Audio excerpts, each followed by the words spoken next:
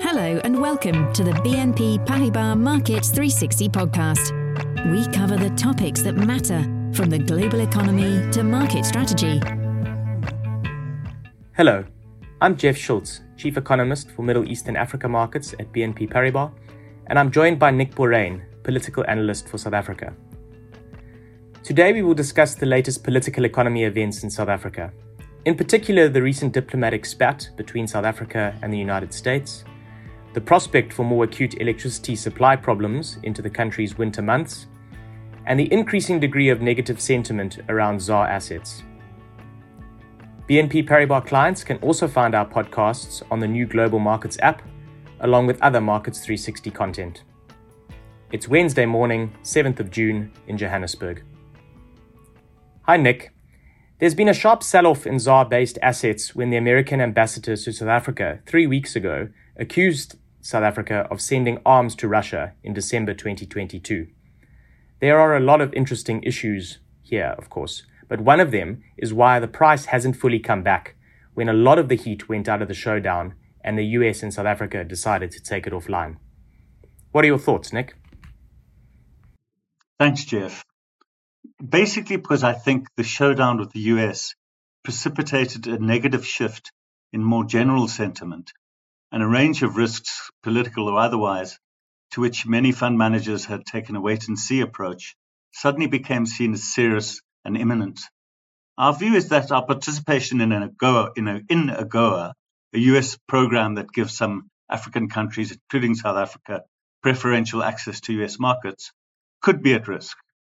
AGOA is obviously beneficial to South Africa, but I think the real damage of SA being expelled from the program would hurt the economy further by driving sentiment even lower. We think OFAC-type sanctions are extremely unlikely. Load shedding and linked issues are clearly front of mind with clients, even more than these geostrategic issues. Indeed, Nick, this certainly has been a perfect storm of negative headline news for South African assets. Electricity supply cuts, or commonly known as load shedding, has gotten progressively worse, and while this has been a fundamental reason behind our long-held bearish 0.2% growth view that we've held for this year, the upcoming winter, which will see a greater level of demand alongside very crimped supply, means that we should probably anticipate things on the electricity supply front getting a bit worse before hopefully getting better. But I guess we need to get through the winter unscathed first, and here we would point out that the black swan event, like a national grid failure, we think markets have probably blown that level of risk a little bit out of proportion. Nevertheless, we think it's clearly a risk that markets see, and there is a non-linearity as well to load shedding's impact on the economy, which is also actually more front of mind for us, with unprecedented stage 8 load shedding having the potential to shave off around 1.5 billion rand a day in lost activity by our estimates. Now, of course, it's not just activity that sees the pain. What we're finding is that investors are increasingly concerned about the negative implications for fiscal policy amid already higher spending commitments for 2023, given the public sector wage increase of 7.5% for this year. Not to mention a wider current account deficit on the back of export volume losses because of the structural constraints, higher near-term inflation pressures owing to rising input costs, larger import reliance, raising FX pass-through risks to inflation. All of these are key monitorables here, we think. But Nick, this isn't just about the economics. We've also noticed a parallel growth of negativity about some of the political variables. So how do you think this plays out leading into next year's national and provincial elections? We have always had clients that are quite positive about President Ramaphosa, but they've been thin on the ground since Ambassador Brigadier made those remarks. Ramaphosa still has his supporters, but we have heard a lot of frustration about slowness to act, indecisiveness, general weakness as a leader, and words along the lines of not the man we need when we are facing this barrage of crises. Some clients worry about whether Ramaphosa will last till the election or give way to a Paul Mashatile presidency and an alliance with the EFF to keep the ANC in government. This is definitely not our view, and it is way too early to form such a view. We recommend restraint on taking strong views about the outcome of next year's election. It's too early and there are too many balls in the air.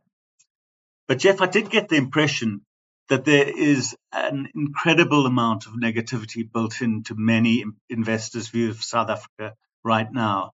Do you agree? Have your own predictions got considerably more pessimistic? Indeed, Nick.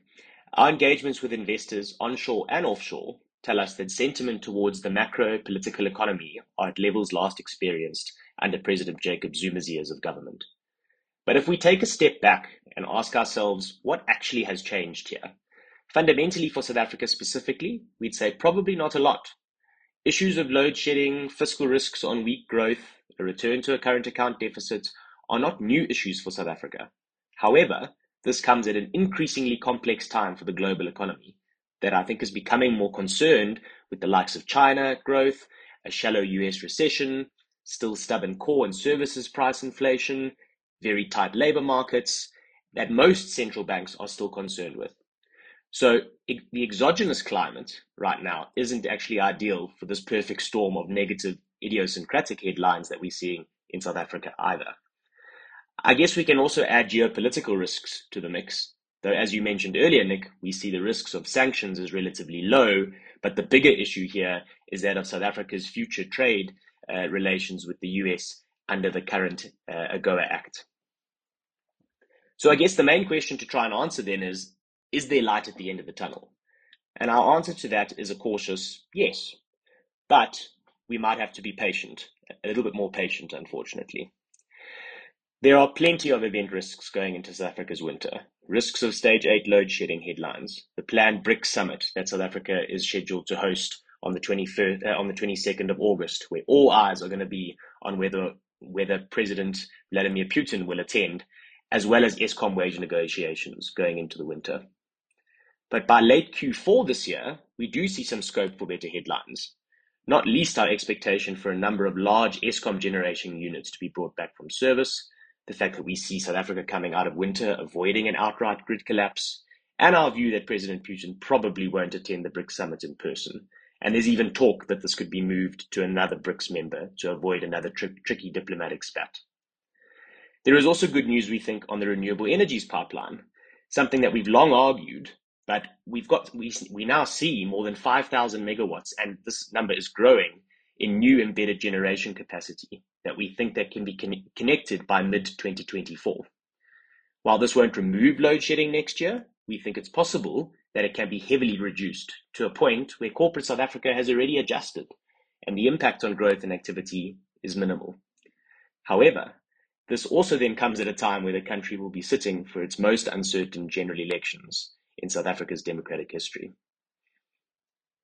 So as always, plenty of food for thought in South Africa.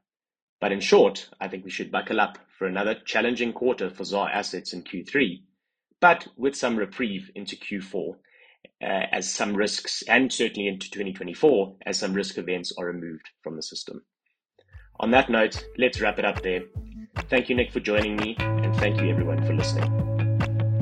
This communication does not constitute research, a recommendation, or any form of advice from BNP Paribas or its affiliates.